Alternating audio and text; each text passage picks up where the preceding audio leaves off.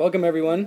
Very excited to be here at Seed Camp Week with special guest, Tina Baker, partner at Jag Shaw Baker, one of the leading law firms here in the UK, practicing both in the UK and the US.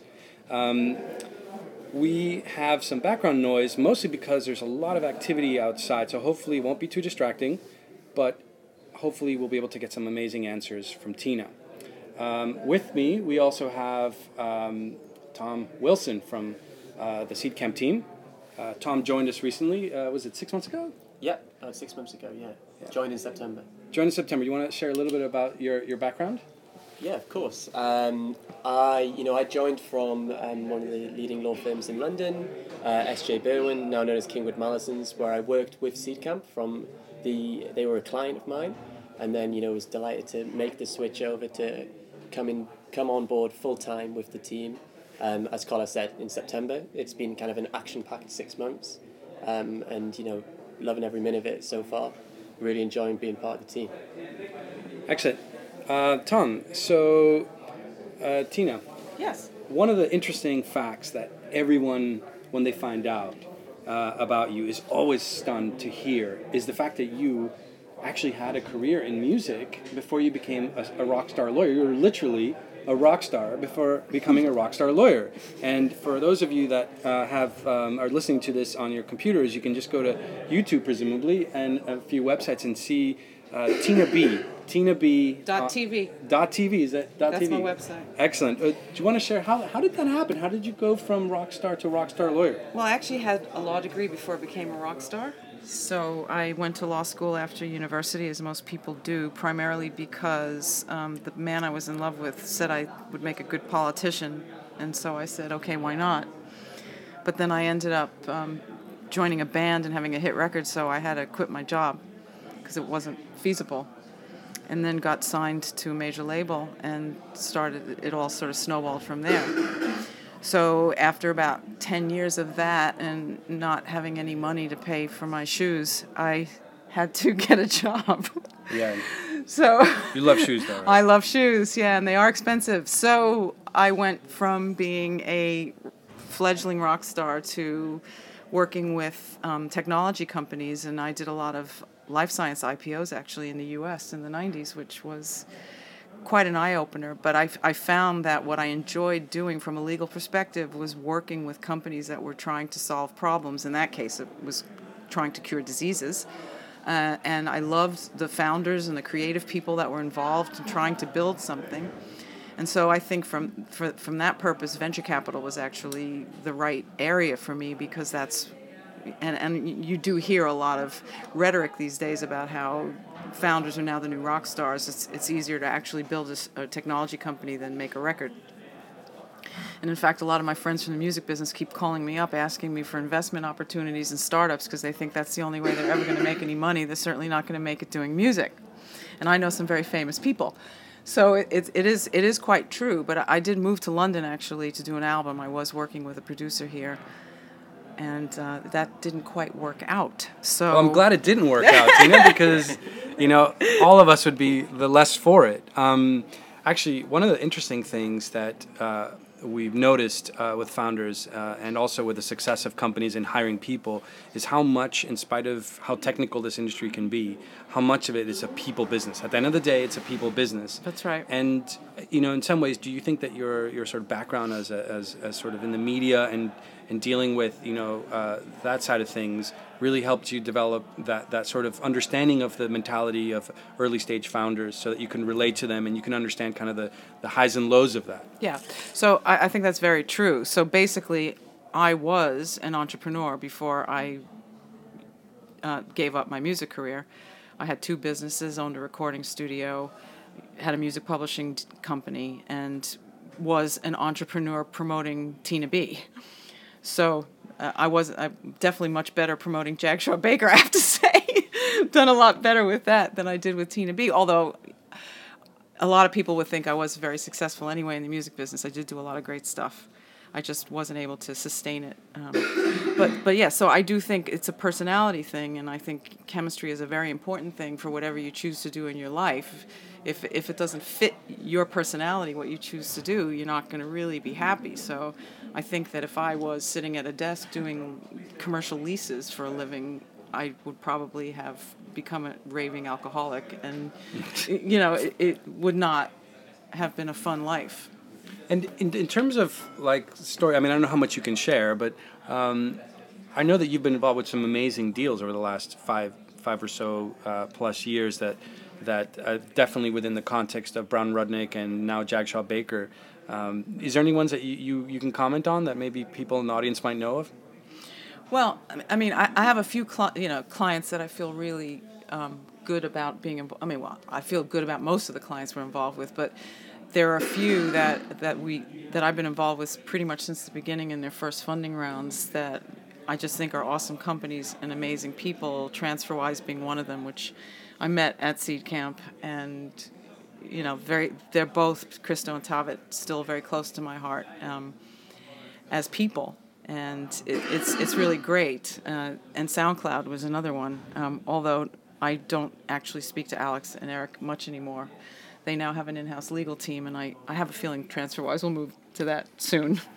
Because I do think that the bigger a company gets, the more important it is for those kind of tasks to get distributed around. And so the more legal assistance you need, the harder it is for a founder to actually focus on it. But yeah, those are two clients that I'm very proud to have. And yeah, I guess kind of building on that, Tina, it would be really interesting to kind of understand what you think are some of the key legal issues you typically see founders fight about internally, and how they should address those kind of situations earlier. Well, it's interesting because I personally have not been involved in that many internal fights between founders. No, I haven't. I mean, I've heard. Is that because it's too late by the time you would get involved? No, you know what? I know this is going to sound really weird, but I like people to play nice, and maybe I just don't attract those kind of teams. But I mean, but even so, no, it's funny that you say that, because there have been some cases where I heard afterwards that there was an issue, but it somehow never got brought to my attention or I got involved. So there are definitely issues about what needs to be done when a company is setting up. Yeah. Right? That I've seen plenty of trouble with, but like what? Allocation of equity. So that's a big one, and maybe that's what you were asking about. That's kind of one of the things okay, which, so is that what you meant? Okay. Which we were kind of alluding to, some of the things which we see founders sometimes when they come through Seed Camp particularly be interested in is understanding kind of reverse vesting and the importance of that at the early stage, and kind of what if you had many experiences around that and around people leaving early stages. Yeah, we have. So there's a couple of things. One that we see a lot, which is very frustrating, and I'm actually not quite sure how you fix this problem, is that people give away shares and then the other people don't do anything. So that's where the reverse vesting would come in. And we always counsel people, and some of our clients have been smart to do this even before they got involved with an accelerator or took any funding, would be to implement reverse vesting straight away. And a lot of people have taken that advice from us and others have not. But what we also see a lot is people trying to redistribute equity. So they start a company, there's 3 founders, they divide it a third, and then one of them isn't really doing as much as they said they were doing, or maybe people don't want them to even be doing it. And then they want to kind of redistribute it right as they're about to do a funding round, and there are tax issues in doing that. So it's not impossible to fix these things, but they're just not that easy. And, we have a couple of clients right now that we're going through these restructurings with. And they're very costly, and they're actually, they're costing us money. They're not costing the clients money. Because at the startup level, there's just a limit on how much you can charge people for certain things when they're pre-funded or just have taken in a very little amount. And so I don't know that this is possible. Sometimes it's better to have the situation with some of the Seed Camp groups, for instance, where they have nothing. They haven't done anything yet. Yeah. They don't have a company. They haven't done any paperwork, and then they sit down with the lawyer and they figure it all out. It's a lot easier than having someone come to you where they've already set this up. They've done it all wrong, or they've decided that they don't want it that way. They want it this way, and then it's hours and hours and hours and hours to fix it. So one of the things that Tina helped a lot in sort of spearheading was the Seed Summit term sheet initiative, which you guys can download a local European jurisdiction term sheet from on seedsummit.org. She helped review those documents, which are mapping the Series C documents in the United States, and she helped really create that series of documents that include also the advisor agreements, and also another document which is called the Founders Collaboration Agreement, which addresses some of these points that Tina was bringing up right now. Tina, do you want to share a little bit more maybe about the ethos behind the Founders Collaboration Agreement? Sure, but two things I want to say is, first of all, if you look at it's not a binding contract. It's an agreement to agree. So it really is more of a handshake. And, people live and die on their reputation. And so there's a lot of that going on in the startup world, that people have to live by their word. So, and I do think that most people are honorable. So we start with that assumption. So that contract is not really a binding obligation, but it's meant for people to think about how they want to do things and agree that they will split equity a certain way. They will assign any intellectual property they've created to the company that they set up if they decide to set it up. It's kind of important for people to discuss these things up front. I know this from my songwriting days. I used to collaborate with people. You sit in a room, and then you walk out, and the guy goes, "You know what? I wrote most of that song. I want 75%." And you say, "Well, wait, what?" So I would always, whenever I went into a songwriting session, I would just sit down with the guy and go, "Okay, 50-50, no matter what happens here. And if it doesn't work out for us, we'll never do it again." But if you're constantly second guessing afterwards what's happening, you're never going to establish a working relationship. So that's kind of what the Founders Collaboration Agreement is about. I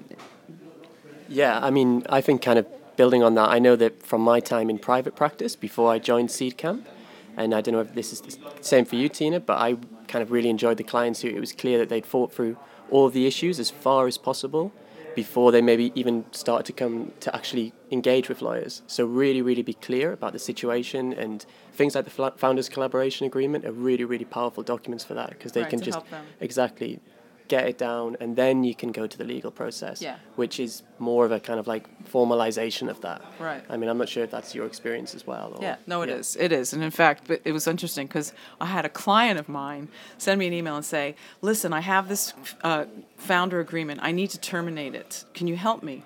So I said, "Okay, send me the agreement." And it was the Founder Collaboration Agreement. That's funny. And I was like, "You want to terminate this? It's not binding." Right? It was a very funny conversation. But building on that, though, I think it behooves us, and this is one of the things we're also trying to do with the forms we're putting up on the Seed Summit website, is to try to educate people. And I know you're doing this with blogs as well, Carlos, where you're trying to explain things to people so that, because they can't think through the issues like you suggest, Tom, if they don't know what the issues are. Yeah. And so many times I am absolutely shocked because it seems so obvious and simple to us. But people think if you pay somebody to create something for you, you own it. But that's not the case. So you have to have a contract because they own it until they've actually signed a piece of paper that says that you own it, even though you paid for it. Now, under employment law in the UK, if someone's your employee, then sure, anything they create as an employee of a company belongs to the company. But in most of the cases we're talking about, there's no company, in right? Somebody's garage. Yeah, there's no employee. There's no employment relationship created.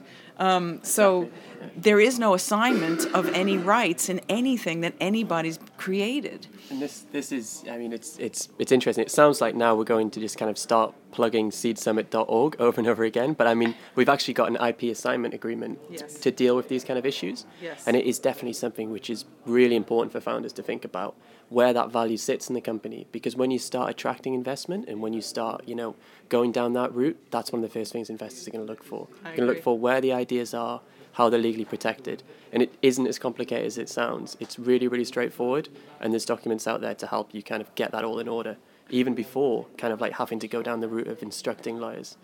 So about instructing lawyers, and because both of you are lawyers, I hopefully you guys won't be offended by this question, but one of the things that founders generally always kind of struggle with is picking the right lawyer. Who is it they should go with, and of course we all know the stories of, hey, I'm going to my local lawyer, a friend of a friend, or my dad's corporate lawyer who's never done any kind of venture law but has done real estate law, and that's close enough, right? But maybe not.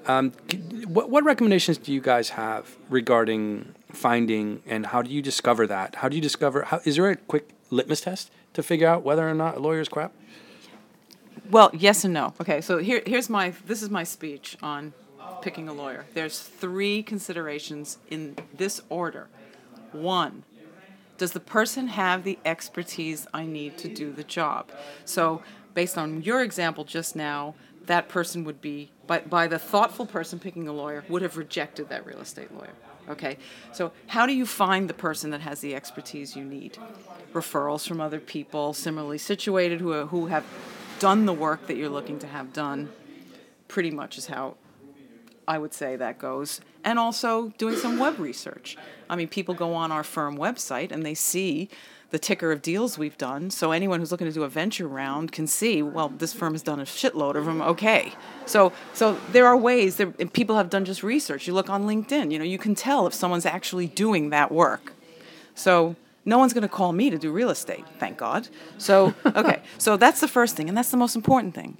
And if you can't answer yes to the question, does this person have the relevant expertise, you move on.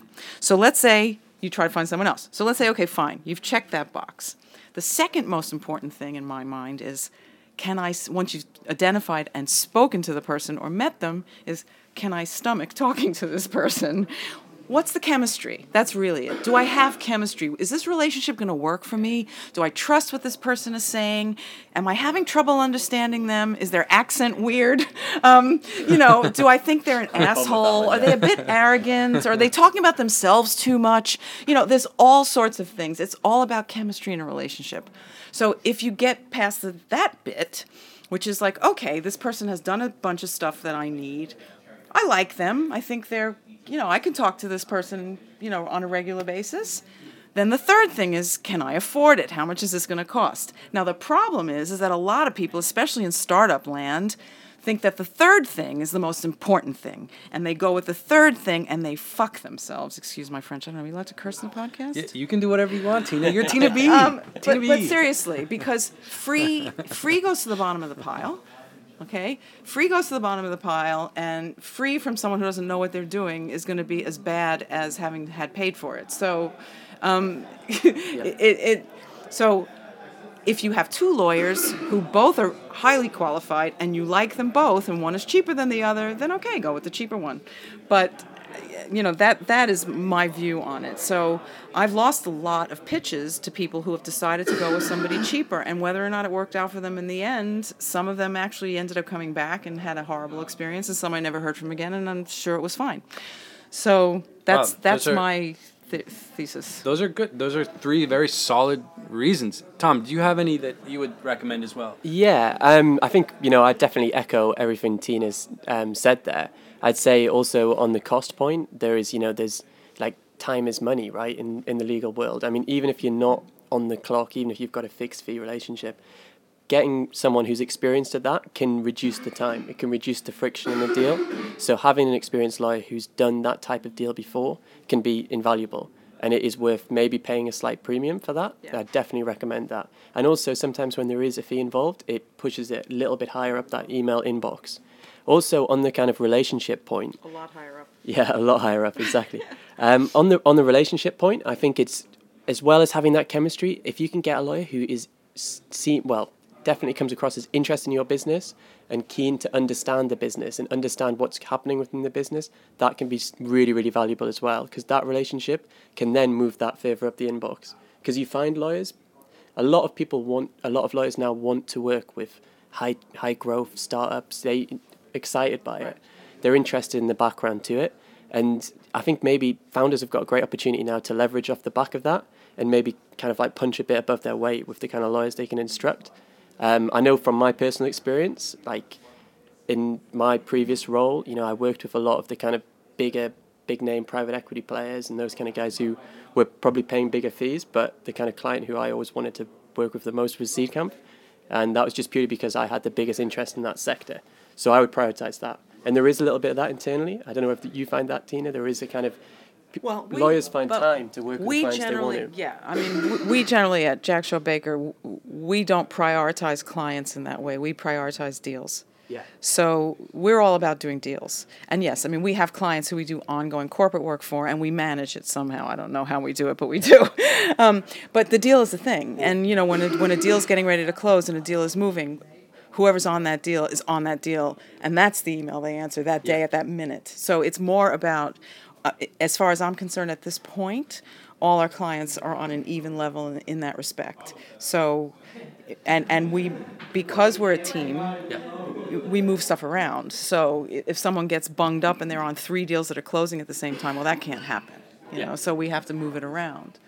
But yeah. I agree. Yeah. So but that's also because we don't do a lot of this free stuff. So talking about free stuff, Yeah.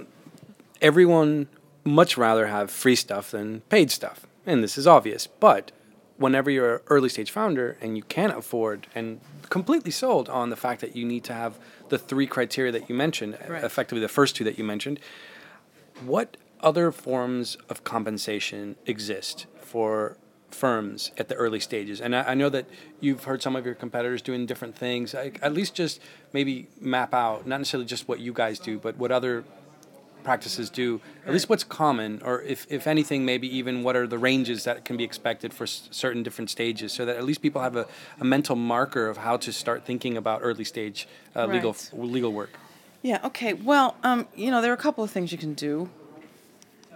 Oh, I can hold the mic. There are a couple of things you can do.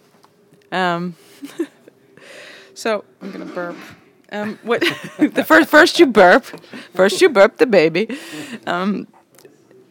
You could take equity. A lot of firms don't do that. I think a lot of companies don't want to give equity. It's messy. There's potential conflict of interest there because once you've become a shareholder in a company, your interests may not be 100% aligned. I think that's kind of probably not a huge issue because you're taking so little, you know, at that level. But it's very risky for law firms to do that. You have to have a really big cushion to be able to do that. You know, some of the larger firms are, you know, luring in startups by saying, okay, you know, we'll give you this much free work until you're Series A, and then, you know, their hourly rates are £800 an hour, and all of a sudden on the Series A, they're having to pay $100,000. So, you know, I'm not so sure that totally works either. We're a small firm. We're only 22 people, which is not only, but, you know, we're just 22 people, and we really, in our business model right now, can't just say, okay, well, we're just not going to get paid for anything. So, you know, I don't know if this is the best thing. What we do is, well, we give discounts to startups, but we charge them. So, and we have been writing off a fair amount of time working with companies that we think are going to at least generate work in the future. We're investing in a relationship with them. And how do we do that? We do that based on how they got referred to us, which is, you know, not necessarily an indicator, but, you know, if they come through Seedcamp, they have a plus. Yeah. They're in the Seedcamp network. They're likely to get funded. Not 100%. I've had a few of the Seedcamp companies went out of business that we worked with. Yeah. But, you know, some of other companies have gone out of business. If they've come in through another founder who we're working with, if they've done a startup before, or, you know, whoever they are. But you know, luckily we haven't had to have much trouble with that. So it's yeah, I guess it's you know, we're offering, I think, a fair price because our cost base is a little bit lower than maybe some of the huge firms who have these ridiculous margins because they've got such great overhead. And I think you touched on something during your answer about referrals, and one of the things I think maybe doesn't ever get brought up in sort of blog posts and other things is how much quality law firms will gravitate towards quality founders. So in some ways, who you work with also says something about the founders as much Right. as anything else. Right. I agree. You agree? Okay. Tom, do you disagree? Again, no, I definitely don't disagree. I think it's just another, like maybe another tick in the box. It's another kind of verification, especially if you go to raise a financing round. If it's a team who, a founding team, early stage company, but they have, a really well-known law firm, which is very, very much a leader in that industry. Those outside investors, they're going to think, yeah, these guys, they're serious. They mean things. And I'm not saying that's going to, make the difference between closing around and not closing around. No, but it's an indicator, right? I think it's probably, especially with a first-time founder. I Yeah. think because investors don't have a lot to go on with that person. Yeah. So, yeah, I mean, it's definitely true. As an angelist, I get the requests all the time now for some of the younger companies we're working with to click the box on AngelList that you're my lawyer, because that means something to somebody, I guess, right? So I think that's what you're saying. Yeah. Yeah. Cool. Excellent. Tina B., thanks so much for your time. You're welcome. Always pleasure working with you. And thanks again for all the efforts that you've done for the community via Seed Summit and the time you spend You're with founders. welcome, and I think we need to put some more forms up there. We need to put more forms up. We do. Yeah. No, definitely. More to come. More to come. More to come. All right, guys. Thanks again for tuning in, and we'll catch up next week.